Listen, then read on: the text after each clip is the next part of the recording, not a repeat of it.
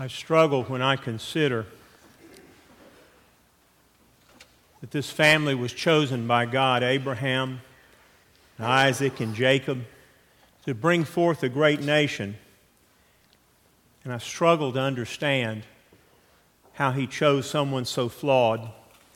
And then, as C.S. Lewis once put it, then I look at my own life and I struggle to see why He loved me. I want to begin by sharing with you a portion of one of my favorite poems by Robert Frost, The Road Not Taken. He said, "Two roads diverged in a yellow wood, and sorry I could not travel both. And be one traveler long I stood, and looked down one as far as I could to where it bent in the undergrowth. Then took the other as just as fair, and having perhaps the better claim, because it was grassy and wanted wear. Though as for that, the passing there had worn them really about the same. And both that morning equally lay, in leaves no step had trodden black. Oh, I kept the first for another day, yet knowing how way leads on to way, I doubted if I should ever come back. I shall be telling this with a sigh, somewhere ages and ages hence, two roads diverged in a wood. And I took the one less traveled, and that has made all the difference." I've been thinking for the last number of weeks and struggling in my mind over the idea of the road less traveled, because truly that is where God calls us so many times. Back in college at Mercer University in Atlanta many, many years ago, we had the privilege of having a man come and speak who had just released his second book to publication. His name was M. Scott Peck, a psychiatrist, a brilliant man, a godly man, grew up in a Quaker home. But he took as the title of his first book, The Road Less Traveled. And I understood the meaning of that, for that idiom was taken from the poem I just read. And the phrase, the road less traveled, means a choice that's made that's unconventional. It's different, one that leads you in a different direction, but one that makes the difference in your destiny.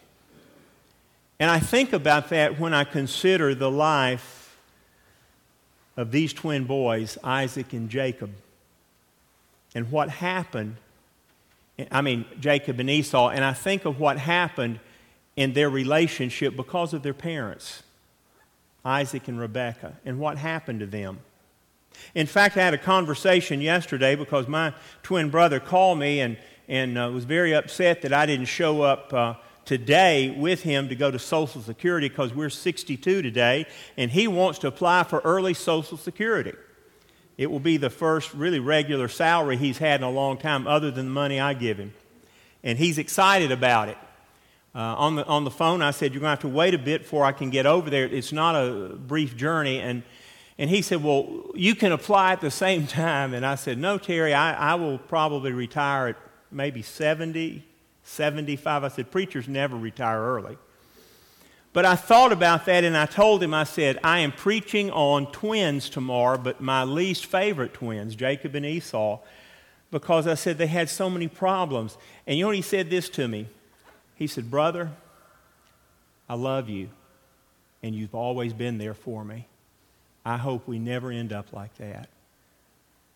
And that is so true. Are y'all hearing this echo?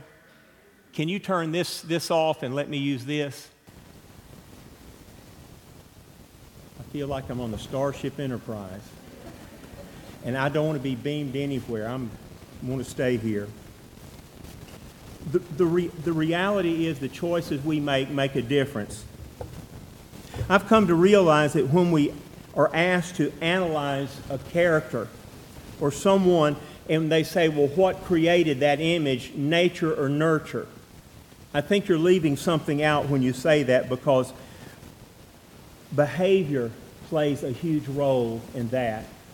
And when I look at what happened in the life of this family, I see behavior as being at the center of everything, because there's a husband and a wife wanting to perform what they believe is right, yet going in two opposite directions against one another. They both want to do what they believe is correct. No doubt Isaac wanted his eldest son to be the one gifted with the blessing and the birthright. But God had already told him that should not happen. And Rebekah, in resisting her husband, is deceitful. And she thinks that by deceit she can perform the will of God. And I remind you of this, and I've heard this all of my life, that in life when we make choices and decisions to go somewhere, we'd better be careful to understand that how we go there is as important as the destination. And in a family, God expects us to be honorable and decent, for people are watching. And they determine what Christianity is by our behavior.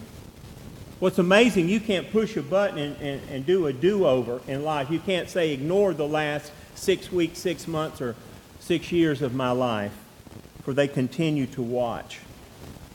A family was attending a wedding one day, and their neighbor's son, Robert, was asked to be one of the ushers. Robert was a kid that loved to play sports, but he didn't do much else.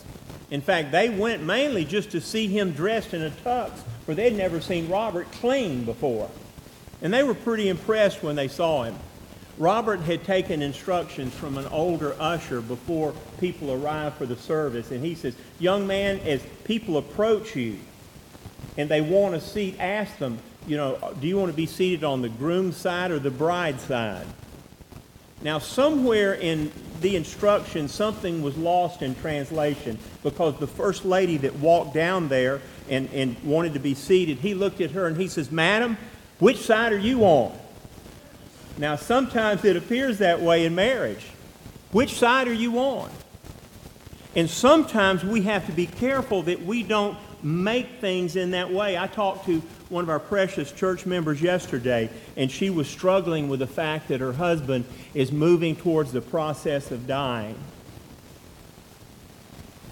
And she said, why is this so painful? I understand what is going on. I fully understand that. And I had to say to her something that's really tough to say. I said, what is happening to you now is half of one person is dying. Because you and your husband are not two people, you're one person. You've been married all these years. And you're experiencing something that no one understands till they're there. And I said, yet God's grace will be there. I look at the stories of the patriarchs, and I'm struggling to understand how they didn't get it, because God had been guiding them for several generations. God had given them so much. But somehow in the midst of all of that, something was lost in translation with them. I want to think for a few minutes about how you correct that. But first I want to think about how you get to where they are at this time. And I begin by asking you a question. Is it possible for families to stay on the same team? God wants us to be on the same team. He wants us to work together. He wants us to be an example to the world. That's what it's all about, whether it's in good times or bad, whether it's in healthy times or coronavirus times. We're supposed to be examples to the world of what it means to walk in faith. Genesis 27 begins with these words, when Isaac was old and his eyes were so weak that he could no longer see, he called his son Isaac, and he said, my son. He said, here am I. He said, I'm now an old man and don't know the day of my death. Now then, get your weapons, your quiver, and your bow. And he begins such an amazing discussion with him. Here's what I struggle with. How can a man get so lost and embittered from God that he ignores what God told him before the children were even born? It was not an insult. It was not even an irony. It was truth from God. He said, the younger shall be served by the older. That's just the way it's going to be. God was not saying that he hated Esau at all. He was just saying, for my will to be done, this has to happen. And I don't know if Isaac was just frustrated or angry. If you look back at the life of Isaac, God had blessed him in many ways. Yet these words weren't heard and they weren't followed. Isaac decides to bless his older son Esau in direct contradiction with what God had told his wife in Genesis 25. Has God ever told you something and you didn't want to listen? Has God ever given you a direction that was for your benefit and you refused to accept it? That's essentially where Isaac is at this place. You see, Esau had already married two pagan women, Judith and Basemath, and neither one of them believed in the true and the living God. They had pagan practices. They were unfit to receive the blessing, for they had not come to a knowledge of the true and the living God. Yet Esau had not followed the directions of God either, and God knew that. And Isaac was determined to see his will over God's will. You see, Rebekah is doing something that's so bizarre yet so common. There's so many Christians that think, well, if I can just do God's will and get it done this way, everything will be okay. If I can just make my children do what I want them to do, they'll end up in the right place and everything will be fine. I can remember sitting in the Fulton County Jail on Jefferson Street in Atlanta talking to an inmate many years ago who I'd been asked to see by an uncle. And he told me this. He said, the family's in turmoil. And this boy got caught up in the turmoil and he needs encouragement. And as I talked to him, I talked about the upcoming Mother's Day service that I would have at church. And I said, tell me about your mom. And he said this. He said, my mom has always received everything she's wanted in life, whatever it took to get it. And my father has been the victim of more tricks and dishonesty without ever leaving the house. And he says, I really don't know who to trust in life. He said, I don't want to be a father. I don't want to marry someone that would be a mother. He said, I just want to find a place that's normal. And he looked me in the eye, and you know what he said?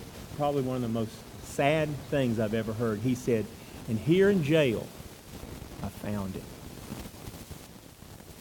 You see, sometimes we can go to a horrible place in life. We begin with a good goal. I want to accomplish these things. And in the process of doing that, we lose touch with the fact that God is to guide us in every way. And Rebekah lost touch with that. She felt that if she could just perform the will of God, what he wanted, she would be in his favor and all would be well.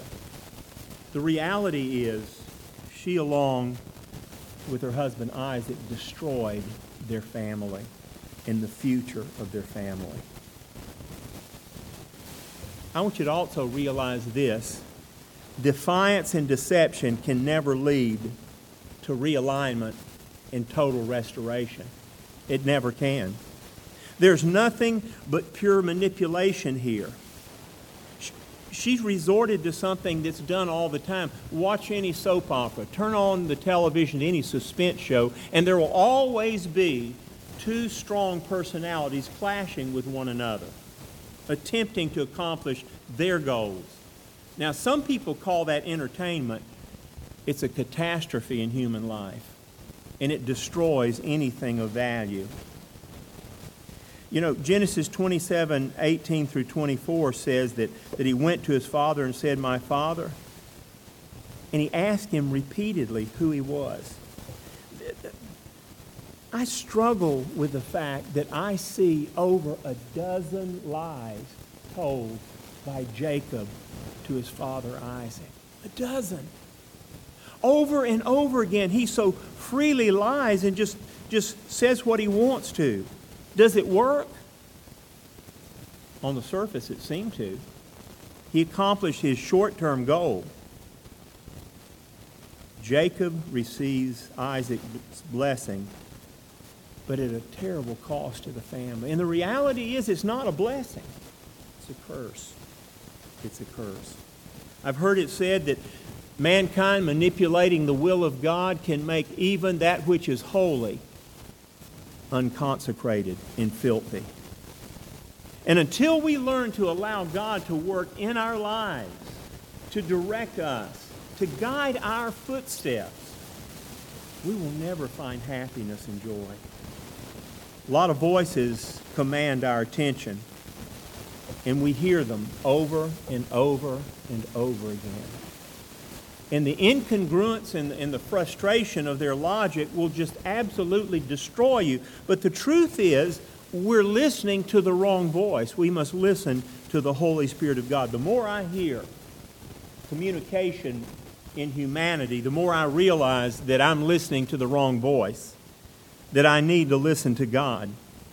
And I need to understand, as we all do, that when God speaks, His word is final. He will give us the blessing if we'll walk His pathway. Isaac's fellowship with God was broken. But in the process of passing on a cultic or tribal tradition of the birthright of the blessing, he passed on nothing worthy of holding on to. He created one son that was overconfident in his sin, and another son who was bitter and held a grudge, who walked away from the God of his parents into the arms of pagan people. It took him almost a lifetime to be reconciled with his own brother. And his own brother lived in fear. God wants us to have families that are happy and peaceful. Families that do great things together and work together. That's one of the toughest things to ever accomplish in life. 27:41 of Genesis says Esau held a grudge against Jacob because of the blessing his father had given him, and he said to himself, "The days of mourning for my father are near. Then I will kill my brother Jacob." I remind you that the first murder happened directly in a worship service. As the sons of Adam came together to worship, they brought their offerings. But in the midst of that, when God looked at one brother and said, "Your heart isn't right, therefore your offering is not accepted," he didn't get upset with himself. He didn't get upset even with God for saying that. He got upset with his brother Abel, and he blamed him. Isn't that the way life goes sometimes?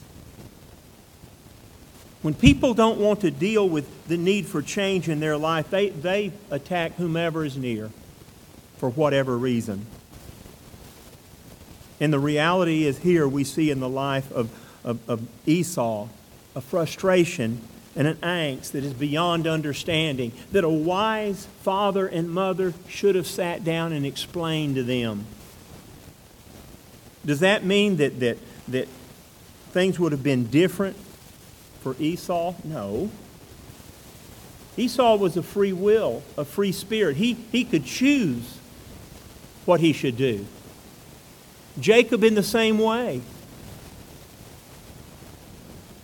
But the parents, rather than treating them with the respect that you would for an adult, manipulated them like they were little babies.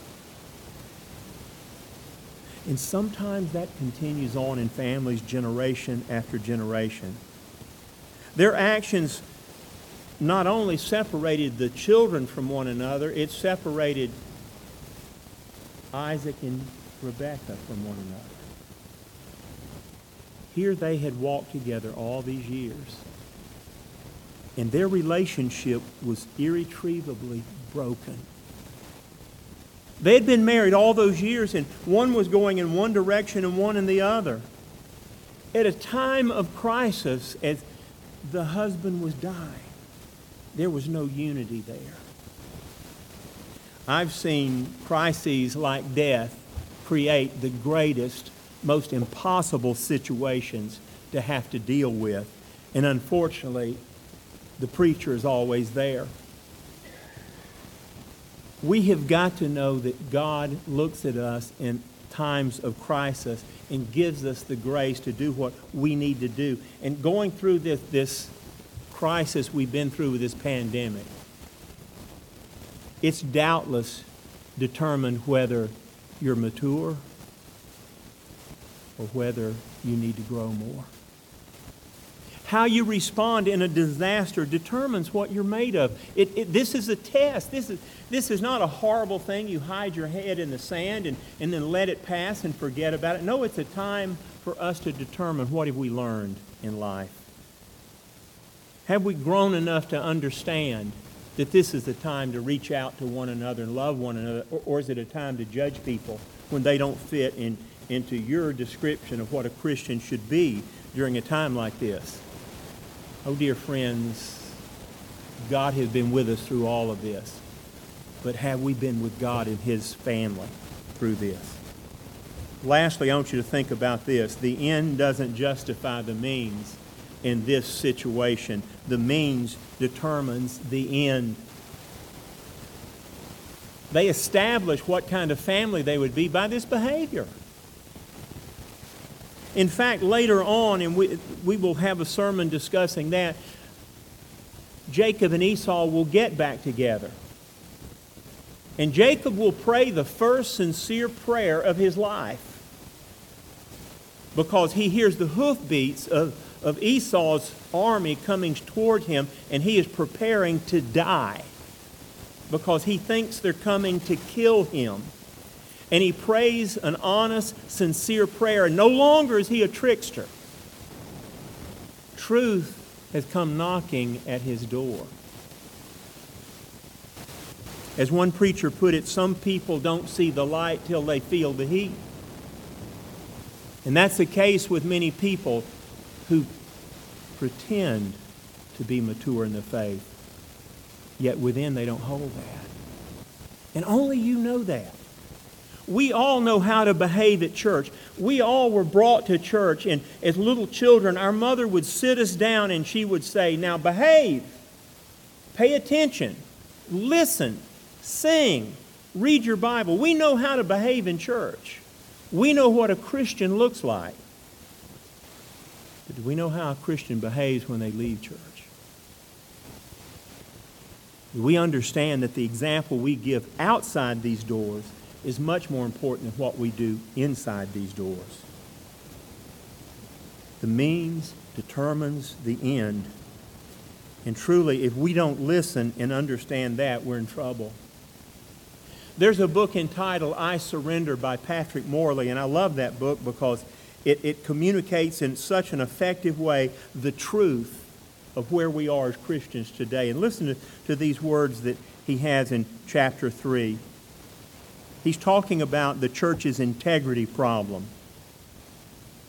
He said the problem is in the misconception that we can add Christ to our lives but not subtract sin.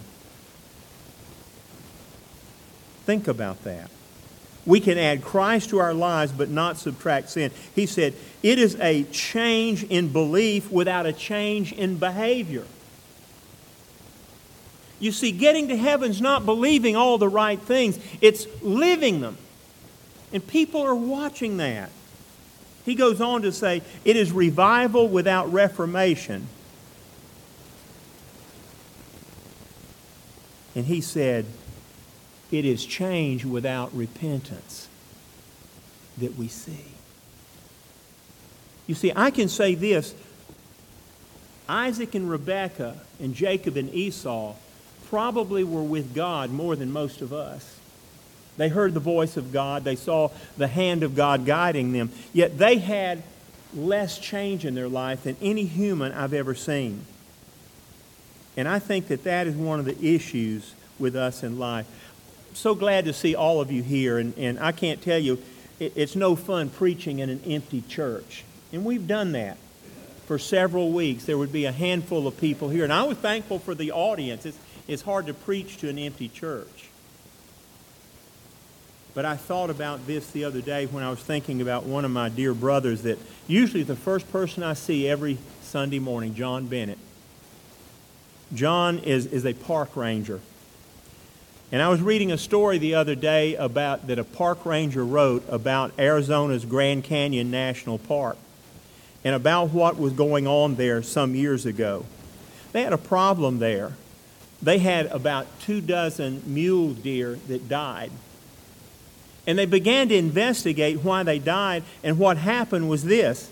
The mule deer had become addicted to the food that tourists and visitors brought into the park.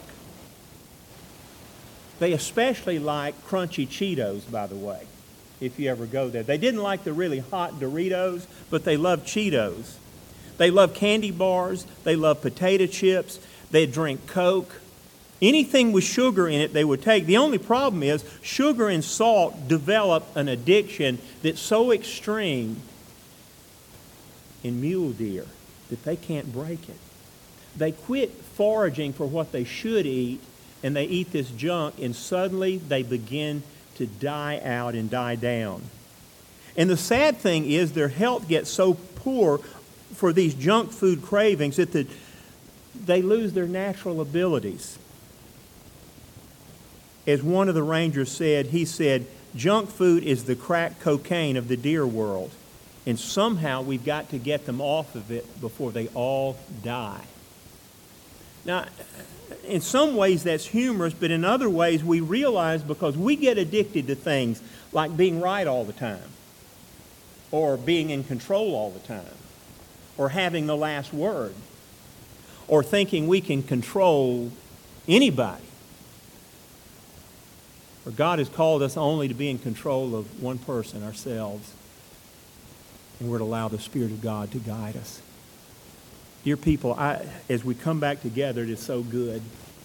But I want to remind you that through this time of this virus, as families have been together, I hope that you've come to a closer understanding of God's love for you and what He wants to do in your life.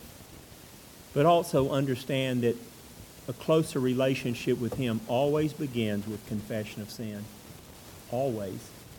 We have to clean out the vessel that He's using to share truth with the world. May we be prepared to do that. And may we understand that the road we choose determines our destination. Let us pray.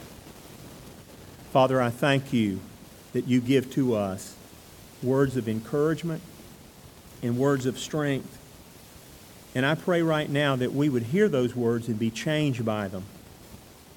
For truly, many voices speak to us, but only one really matters. That's your voice. And may we be faithful. May we be true. And may we continue to hear you and you alone. Father, bless us now as we consider our way forward. For truly, we continue the walk.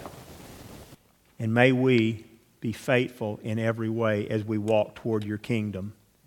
Father, give us an understanding of your will even now. And may our faithfulness grow as our trust expands.